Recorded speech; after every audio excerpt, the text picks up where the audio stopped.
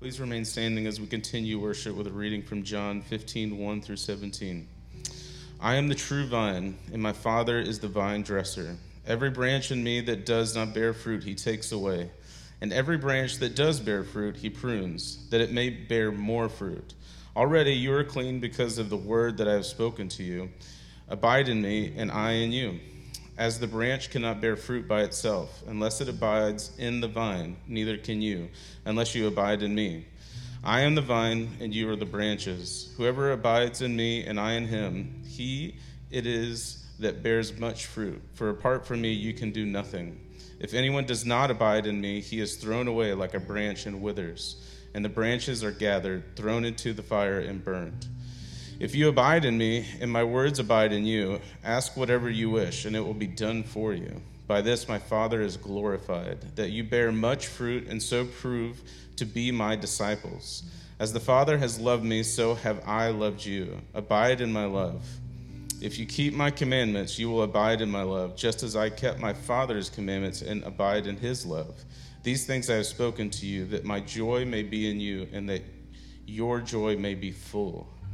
This is my commandment, that you love one another as I have loved you. Greater love has no one than this, that someone laid down his life for his friends. You are my friends if you do what I command you. No longer do I call you servants, for the servant does not know what his master is doing. But I have called you friends, for all that I have heard from my Father I have made known to you. You did not choose me, but I chose you and appointed you that you should go and bear fruit, and that your fruit should abide, so that whatever you ask the Father in my name, he may give it to you. These things I command you, so that you will love one another. This is the word of the Lord. You may be seated as soon as you say hello to someone. So, and then last but not least, you're seeing a lot of new faces up here this week. Chris is already gone. He's went to shoot a wedding. So, we will be having our resident Reverend Gary Abraham speak this morning. And yesterday celebrated his 96th birthday. He did celebrate a birthday yesterday, and he didn't make me promise, so I said that I would say it anyways. So make sure you wish him happy birthday. Go ahead, Gary.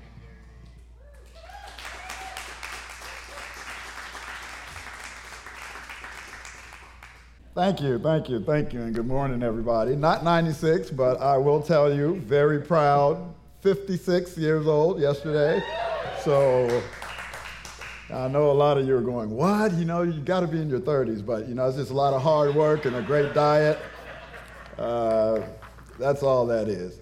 I kind of been here probably longer than most people. I think other than Pastor Scott and maybe Ann Denton and Diana Preston, I think I don't see anybody else in this church that's been here as long as I have. So it's been nearly 25 years, and it's been incredible. It's been an incredible journey.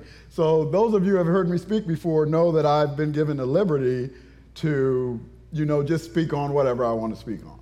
You know, Scott says, well, Gary, you know, can you do a message this week? I say, sure. You know, I got a bunch of things in the hopper, and, you know, I'll just kind of flush something out, you know, and have something ready. But we've been in a series on maturity, and I did not have that luxury this time. So, you know, it's funny. Chris came to me last week and said, so are you going to, you know, continue with the theme of maturity being optional, or are you going to, you know, just pull something from your hopper? I said, oh, I have a choice? I said, well, the executive pastor didn't give me a choice. He said that you are speaking on maturity. And I said, well, Scott, I've always just kind of fleshed something out. He said, it's time for you to grow up, be mature, become mature, grow up, you know, and do it. I said, yes, sir. So again, for those of you who don't know me, my name is Gary. Been coming to the church for a minute. And I'm always honored and privileged to have an opportunity, you know, to speak to what I determine is God's family. And I'm sure God feels the same way. So we've been in this whole series about maturity, and the whole theme is that maturity is optional. It's not going to happen by us not doing anything. We can't just accept Jesus as our Savior and expect to grow as Christians. So there's certain disciplines, there's certain cadences and a rhythm to our lives that we should adopt in order to become mature. And Chris has, you know, hit on a bunch of those, Mike and Josh. And those things are important and are very important. And I want to summarize 4 very important points that Chris brought up last week that kind of ministered to me and convicted me. And hopefully you guys took notes, and if you didn't, I'm here so you will take notes, so you remember him, so you're going to hear him again. The first thing is he defined worship. And he said, worship is singing and responding to God's great worth by surrendering your life. And the point he made is that if you really see what God's great worth is, if you really understand and can internalize that, there is nothing less than complete and total surrender that we would give back to God, because God is that good and his worth is that great. The second point, he said, is in order to really experience God in the way that we need to, that we have to see God as more worthy, more desirable, and more beautiful than anything else in this world, and that he should be the object of our worship. If you think about that, it really makes a lot of sense. Whatever is beautiful to us, is worthy, is important, is desirable, that is what we pursue. And if God indeed is that person, that deity, that entity that we seek, that's what, we would pursue him, and everything about him would be what attracts us. The other thing he said is that the object of our worship will dictate the depth of our maturity. And that is very, very profound. The object of what we worship will dictate the depth of our maturity. So again, if God is what we're worshiping, that is going to determine, how mature we are, because we would want all the things of God, to adopt his character, to adopt his goodness and everything about him. And the last point he made, which was the really convicting piece to me, he said that anything in your life, that you can adjust your life to pursue anything in it, and you will become that thing. And the point there was that if we adjust our lives to pursue God, we would become a godly person. So the natural question that came to me was, is my life adjusted to pursue God? Or are there other things that my life is adjusted to pursue? And quite frankly, since we're family and we're all Christian folks and we're transparent in here, my answer didn't make me feel so great, to be honest. Because while I come to church on Sunday and I, quiet time, and I think I try to do a lot of, and live the right way, and I do love God, but when I looked at my life, in general, it's like there's so much more I could be doing. There's so much, I could really pursue God much more strongly than I am. And maybe if you guys are as honest as I am, maybe you guys kind of felt the same way. A few people came up and we prayed, and I was up on the prayer team last week, and I prayed for somebody, and quite honestly, they ended up praying for me because I needed it as well, and I asked for it. So the question is, if all of these things, if we really see God for who he is, and we really, are going to respond to him based on his great worth, if we really see him as more worthy and more desirable and more beautiful, if he's the object of our worship, if we adjust our lives to pursue God, to become godly, what does that really look like? What does that look like? And that's what I want to spend a few minutes talking about today. What does it really look like? And this is all wrapped up under the title of maturity. What does a mature Christian life look like if we really pursue God and see God for all that he really is? Well, it may look like us here today on Sunday morning, that we got up and sacrificed TV and, maybe a nice hot breakfast or sleep or something, to be here. It may look like that, that we're real mature Christians, right? Because we get up and go to church on Sunday mornings. Maybe that's the answer. What does it really look like in your daily life, though? Does it look like, leading a small group, maybe being a part of a small group? Is that what Christian maturity is really about? Or, maybe it looks like quoting scripture, or reciting some well-known spiritual phrase. I grew up, people would say like, "Yo, how you doing this morning, Gary?" I say, "Oh, I'm doing great because God is good." And if I say God is good, you say, all the time. And I say all the time. I mean, we're real mature Christians. We can close the book and go home, right? Because maybe that's what Christian maturity is all about, right? Or maybe it looks like what I'm doing right here, right now, right? That I'm comfortable speaking in public and I got a little bit of knowledge and I can kind of, articulate what I mean. Maybe that's what it is. I can actually deliver a sermon or a message, to God's people, or maybe not to God's people. Is that what Christian maturity looks like?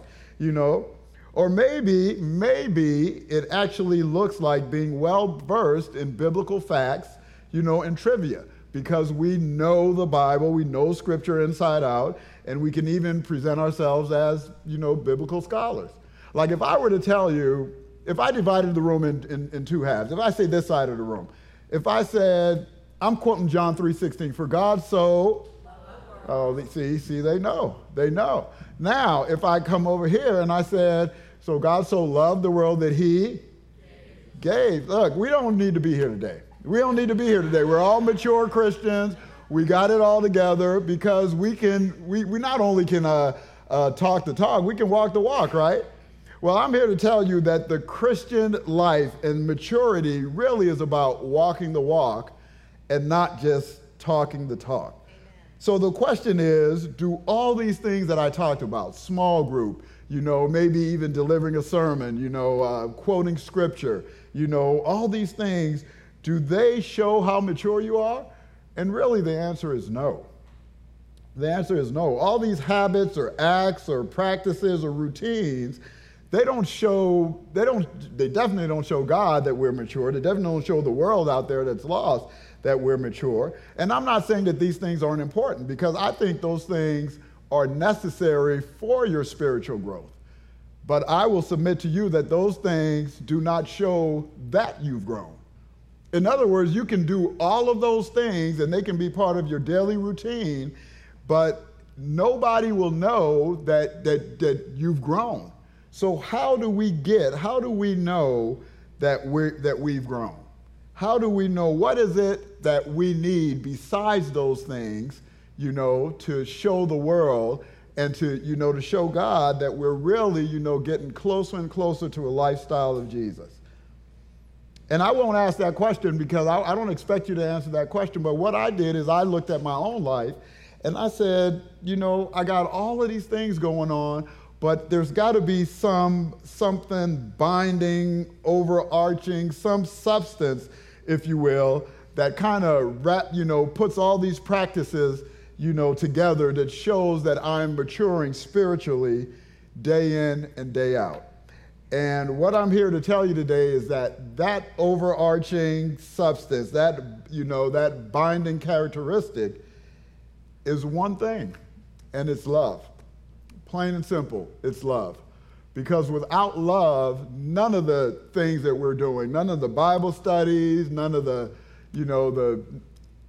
preaching, none of the small groups, none of the scripture, memory, none of that means anything. None of that shows anybody. None of that is projecting what Jesus was really about, which is love. So what I say, I think we all possess a certain amount of love, probably a lot of love, a lot of us. The problem is, who is the object of that love? Another very, very piercing question. If I were to ask you today, who do you love the most? If we're really, really honest, I think we all would answer that question, we'd all have the same answer. And what would that answer be? Myself. Me. That's who I love the most. And I think that's very evident by our life and everything that we do. So self-love above all else is what rules the world today. Most of our problems, most of the strife, the conflicts in this world is really, birthed out of self-love. What I need, what I want, what I have to do is way more important and overrides anything else that's going on with anybody else, because it's all about me. My comfort, my feelings, my happiness, my survival, my money, my time. Everything is about me. And so when you think about it, your whole life, looking at yourself and making everything about you, no wonder everybody else gets shut out. Now, to some degree, some of us, take this a step further. If you don't think like I think, if you don't like to do the things that I do, if you don't like the music that I like, if you don't, hang out with the type of people that I hang out, you have no room in my life. Some of us just say, nah, everybody's good as long as you never get in my way. Stay out of my way, let me do what I want to do, and you're good. So from the focus scripture today that Mike read, I'm going to reread verses 9 through 13. And this is from John chapter 15. It says, as the Father has loved me, so have I loved you. This is Jesus speaking. Now remain in my love. If you keep my commands, you will remain in my love, just as I have kept my Father's commands and remain in his love. I've told you this so that my joy may be in you and that your joy may be complete. My command is this, love each other as I have loved you. Greater love has no one than this, to lay down one's life for his friend. What Jesus is saying here is that the object of our love ought to be God. He is like the intermediary between us and God. He says, as I love God, I want you to love others. And if you love me, you know you're going to keep my commands. Now, what are Jesus' commands? Now, I'm not going to go here and tell you, all the 10 commandments, 1, 2, 3, 4, 5. But if you go to if you forget about the 10 commandments in the Old Testament, Jesus kind of provided this new covenant for us. And Mark 12:30 says it this way. It says, hear, O Israel, the Lord our God, the Lord is one. Love the Lord your God with all your heart, all your soul, with all your mind, and with all your strength. The second is this, love your neighbor as yourself. There is no commandment greater than this. In Matthew 22, the way that scripture, is presented to us, it says that one of Jesus was teaching among the Sadducees and the Pharisees, and one of the so-called experts of the law, a Pharisee, tried to trick Jesus. And he said, oh, Jesus, what is the greatest commandment? And of course he was, trying to get Jesus, to answer according to, the law, the Old Testament doctrine. And Jesus replied and said the same thing. Love the Lord your God with all your heart, with all your soul, with all your mind. He said this is the first and the greatest commandment, which is to love God, with everything that we are. And then he said, and the second is to love your neighbor as yourself. And then he goes on to say, all the law and the prophets hang on these 2 commandments. So Jesus wrapped up like Old Testament doctrine, Old Testament laws and everything, thou shalt not kill, steal, and do all of that, and said everything, all of those, hang on these 2 commandments. Love God and love your neighbor. Now, an interesting thing, we all just said, who do we love, the most, and it's us. But nothing in Jesus' teaching here has mentioned us. Jesus says, love God and love others. That's what we're to do. So what we need to do is take our eyes off ourselves and put our eyes on those in need out there, on other people. A little humility, in our life. Micah 6:8, Old Testament verse. I don't know how many of you even know there's a book of Micah in the Old Testament, but there is. This is how it's represented in Micah 6:8, and I think we have that up there. Micah 6:8 reads, He has shown you, O mortal, what is good. And what does the Lord require of you?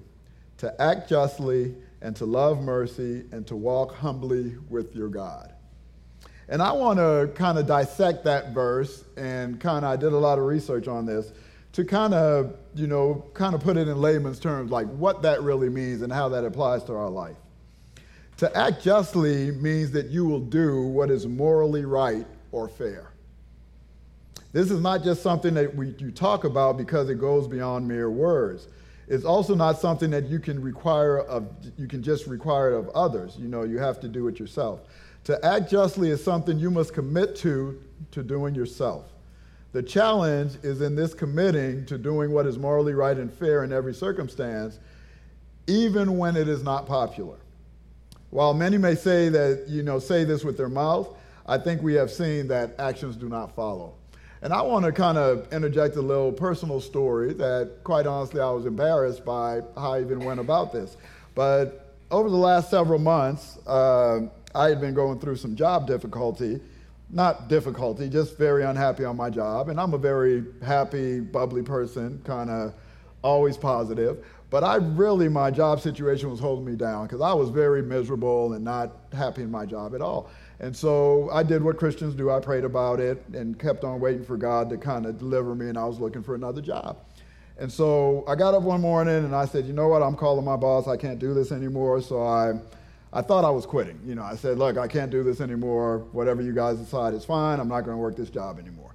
And so my boss says like, oh, well, let us talk about it. I said, no, you don't get it. We're not talking about anything. I'm done. You know, I'm not doing this anymore. You know, and he says, well, you know, I'll call you back. I say, okay, it's fine. Do what you want to do. 2 days later, he calls me and he says, well, we thought about it, and what we'll do is we'll put you on the bench. I work for a consulting company in IT, and when you're on the bench, that's like heaven in IT. So you're on the bench. They kind of look for another assignment for you, and you get paid. And so for like probably 4 or 5 weeks, you know, I actually was experiencing heaven on earth. I had nothing to do. I had nothing to do, but every other week, you know, my paycheck came in. So in the meantime, I'm looking for a job and interviewing, and I found a job. And so my question, and this is the moral dilemma, my question is, well, I can sit here on the bench and wait till this company, you know, they'll pay me every 2 weeks, you know, I'll get my bonus, they'll do everything, you know, they don't know the difference, you know, I can work this other job, get a second paycheck, and everything will be good. And so, funny enough, something didn't sit well with me in my spirit, you know, that's not right, you know, but, you know, I'm like, well, maybe if I just don't say anything, you know, everything will be okay. And so I was supposed to start my new job, you know, whatever the date was. And so I'm still on the bench kind of wrestling with it. So what do? I go talk to a few people, you know, and people are like, oh, man, you got to get paid, you know, 2 jobs, you know, they don't know anything. Plus, and there's a backstory to why I was miserable in my job. The company put me in a position to fail and all that kind of stuff. But anyway, long story short, I, in my mind, tried to justify why it was okay to not say anything and to get, and I'll just be honest, it was about $50,000 on the line if I keep my mouth shut for 3 weeks, because I had a bonus that I had earned that was coming and paychecks, okay? And so I'm like, wow, what could I do with that? And I justified in my mind, well, you know what? I tithe, I'm gonna give some to the church, it'll benefit the church, it's gonna do, you know, and so, and, you know, and there was, you know, a whole faction of people telling me, like, oh, there's nothing wrong with that. You know, people are telling me, you got to feed your family, you know. And so, but something in my spirit, you know, didn't sit right. And so before I started my new job, I was talking to a friend, and he was like, well, Gary, I think you need to pray about this. And I said, you know what? I really don't. I said, I don't need to pray about it. And not because I want the money. I said, no, I really want the money, but I don't need to pray about it because I already know it's wrong. So why would I need to pray about something I already know is wrong, you know? And so I picked up the phone, called my boss, and I said, look, I found another job. I don't know what you know, this whole bench thing, I know you guys are looking, but, you know, I'm done. I'm going to move on to my other job. My boss said, like, are you sure? Yeah, I'm sure. He says, well, you can go on leave without pay for 60 days. We want to make sure that you're okay, you know, that you really want to make this move. And I said, oh, I'm sure. I want to make the move. I'm done. And he says, well, would you mind if we put you on leave without pay? So you do what you want. I just don't want you guys to be adversely affected by this. So I'm done. He said, okay. So I was done with them, right? So I'm on leave without pay. There's nothing there other than they're still paying my portion of health insurance. I moved on to my new job.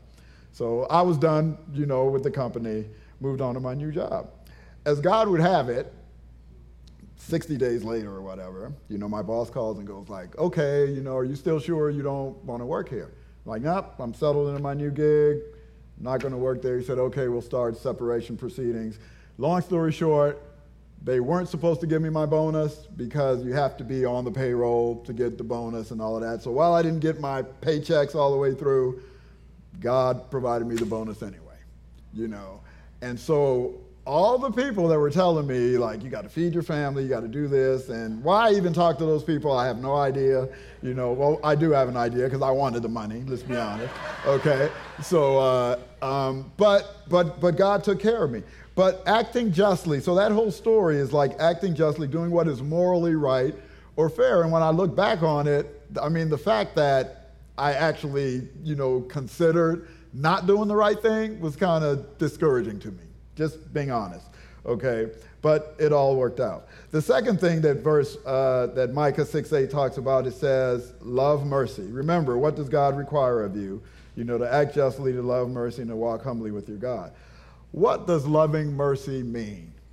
Love mercy implies a joint loyalty and faithfulness to the love of God, which is demonstrated in a commitment to love others.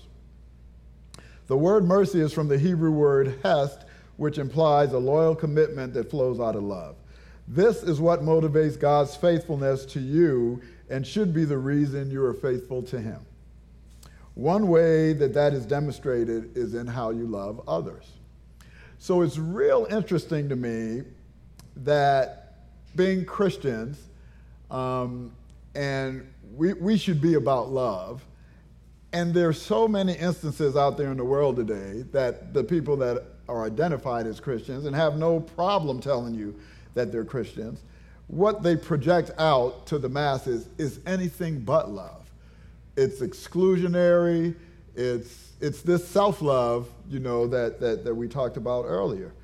But loving mercy is doing to others or doing for others what God has already done for you. Is sharing Jesus' love, and Jesus' love was, above all else, right? He gave his very life so that we could have a second chance, to spend eternity with God. That's what Christian love should be about. But the more I look out and quite frankly, not to be critical, but the more I even hear, Christian people speak, it's really discouraging. And I hear some great Christian speakers, and a lot of them are right on point, but a lot of what we're projecting out there in the world is not what Jesus would have us do. The last thing, to walk humbly with our Lord. To walk humbly is to walk carefully before God, being mindful of how you live before him. The one who walks humbly with the Lord does so modestly and without arrogance. When you sum up the whole verse, Micah 6:8, it is a call to an active faith that is lived out with actions and interactions with others, and not just with words. One Bible commentator, Kenneth Barker, he summed up the verse this way. He said, thus, this saying is not an invitation in lieu of the gospel to save oneself by kindly acts of equity and fairness. It is instead a call for the natural consequence of truly forgiven men and women, it's me and you, to demonstrate the reality of their faith by living it out in the marketplace. Such living would be accompanied with acts and deeds of mercy, justice, and giving of oneself for the orphan, the widow, and the poor. The orphan, the widow, and the poor. We can take those words literally, which I think we should in a lot of cases, but I think we could take it figuratively too. A lot of times the orphan, the widow, the poor are those that are just downtrodden, that have not, the disenfranchised. How much time are we given to those people in thought, in word, and in deed? That's my conviction. Not enough is my answer, because it's all about me. It's all about me. We have been blessed with so much. And the question is, are we willing to bless others with our time, with our talents, just with our resources? Is it, housing? You got an extra room in your house, but yeah, somebody needs somewhere to stay for the weekend, but not in my house. They might be dirty. They might not keep my house like I would have it kept. Is it, a car? Is it, financial resources? Is it your time? Is it just, a word of prayer? There's so many opportunities out there that we make everything about us, about our comfort and about what would be comfortable to us, when Jesus has shown us and demonstrated that, no, it's not about you. It's really, about carrying out my mission, and my mandate. And God's mandate is love. God's mandate is love. In John chapter 13, verses 34 and 35, Jesus says, a new command I give you, love one another. As I have loved you, so must you love one another. By this, everyone will know that you are my disciples if you love one another.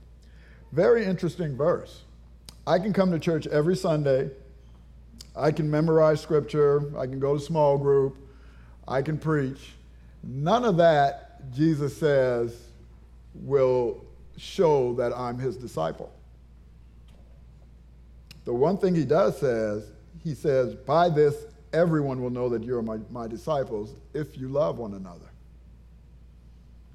So, church, I want to challenge you that there's got to be just like there's a cadence in our kind of personal life, maybe, you're doing the quiet times and the Bible studies and the small groups and, and coming to church frequently and all of those things which are important, which is important for growth. I want to challenge you that we need to step up our game on loving other people.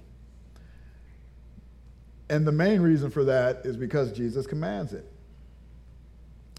Jesus commands that we love other people, and he's very, very serious about it. I don't care if they're different than you, different race, different socioeconomic background, whatever it is, we got to step up our game and love people. Because by that, that's how the world is going to know that we are disciples of Jesus. And by that, that's going to open up so many more doors in order to share, with other people, about this gospel, that we believe in. Another verse, John chapter 14, I'm going to read verse 15 and verses 23 to 24. Jesus says, if you love me, keep my commands. And again, what are Jesus' commands? Love God with all your heart, soul, mind, and strength, and to love your neighbor as yourself. In verse 23, in answering question, Jesus says, anyone who loves me will obey my teaching. My Father will love them, and we will come to them and make our home with them. Anyone who does not love me, this is the opposite, will not obey my teaching. These words you hear are not my own. They belong to the Father. So I think it's safe to say by now that Jesus is serious about this, loving him and loving other people. He's very serious about it, and so I think we ought to take it seriously too. I think we're all familiar with the parable of the sheep and the goat. Maybe, maybe not. Well, based on how you guys answered, the questions before, of course you guys are, because everyone's mature and we read the Bible and we know all of this stuff. But I think it'll be prudent for me to read this and just remind you in Matthew chapter 25, verses 31, starting in verse 31, what the whole parable of the sheep and the goat is about. It says, when the Son of Man comes in his glory and all the angels with him, he will sit on his glorious throne. All the nations will be gathered before him, and he will separate the people one from another as a shepherd separates the sheep from the goats. He will put the sheep on his right. You guys are the sheep. And he put the goats on the left. You guys are the goats. Then the king will say to those on the right, come you who are blessed by my Father, take your inheritance, the kingdom prepared for you since the creation of the world. For I was hungry and gave you something to eat. I was thirsty and you gave me something to drink. I was a stranger and you invited me in. I needed clothes and you clothed me. I was sick and you looked after me. I was in prison and you came to visit me. Then the righteous, which is people on my right here, they'll answer and say, Lord, when did we see you hungry and feed you, or thirsty and give you something to drink? When did we see you a stranger and invite you in, or needing clothes and clothe you? When did we see you sick or in prison or go and visit you? The king will reply, truly I tell you, whatever you did for one of the least of these brothers and sisters of mine, you did for me. Then he will look to those on the left. Yeah, that's the Dentons and everybody over here. Yeah. He'll say, depart from me, you who are cursed, in the eternal fire prepared for the devil and his angels. For I was hungry, and you gave me nothing to eat. I was thirsty, and you gave me nothing to drink. I was a stranger, and you did not invite me in. I needed clothes, and you did not clothe me. I was sick and in prison, and you did not look after me.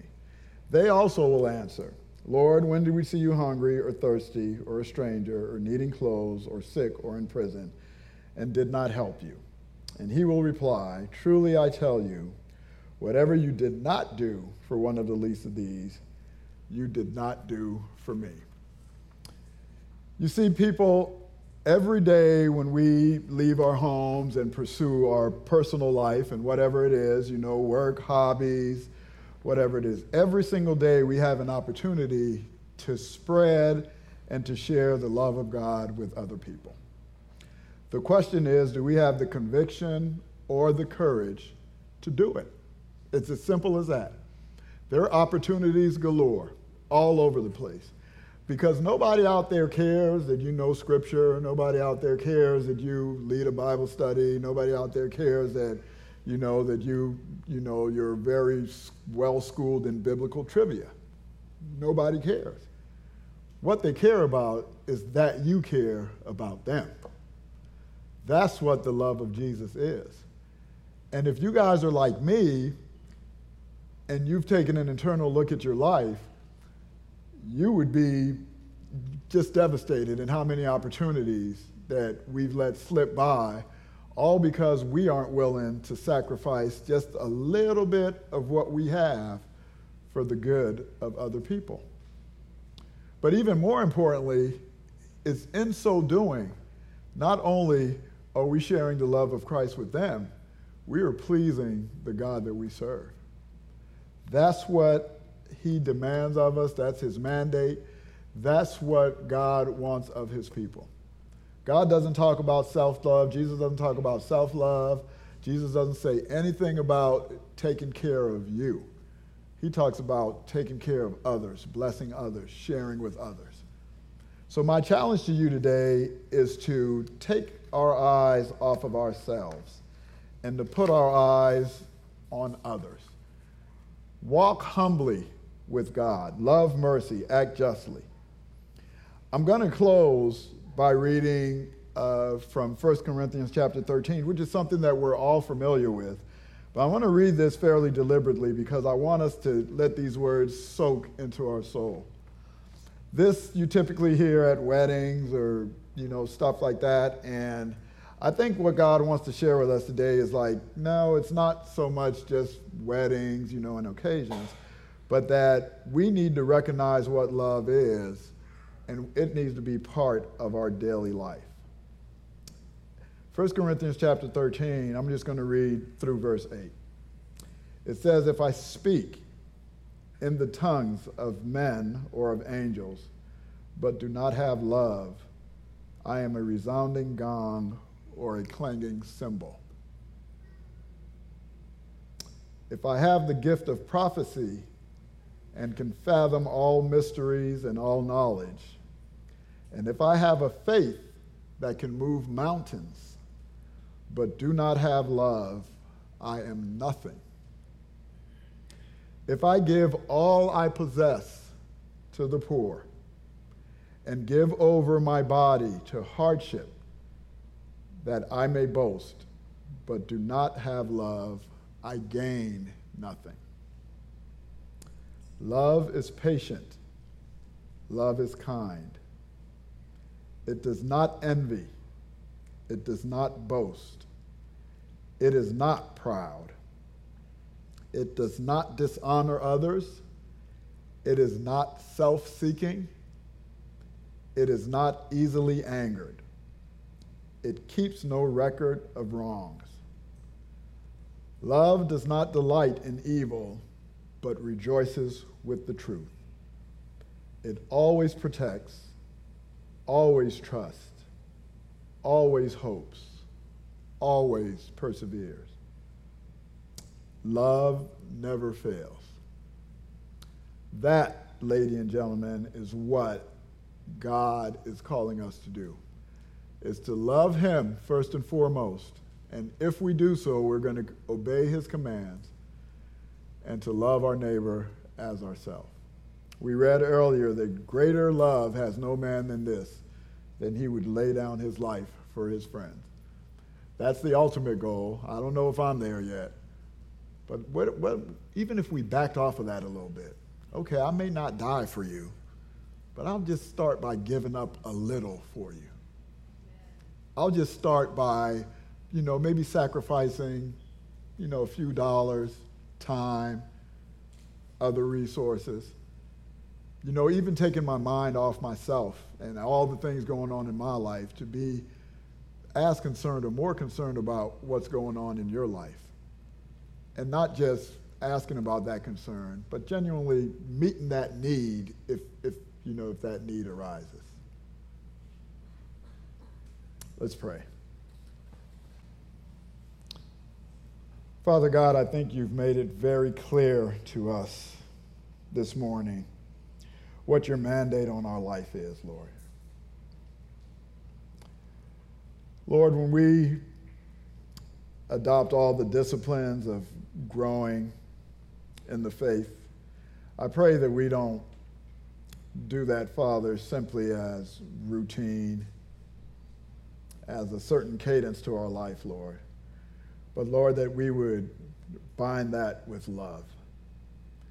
That God, that the reason that we do these things, that we go to church, that we read your word, Father, is to draw closer and closer onto you so that we can be like Jesus. And Jesus was about love. Jesus is love. God, help us to take our eyes off of ourselves. Help us to look at all your creation, Father, and all your children, Father, as being more important even than ourselves, Lord. Help us to have a singular mission, Father, as we walk the rest of our journey, to do the things, Father, that are important to you, to be about your business, to be about the walk of Jesus, who laid his very life on the line for each and every one of us, Lord. That is love, Lord. That is love. Help us to understand, Lord, that if we're not giving up something,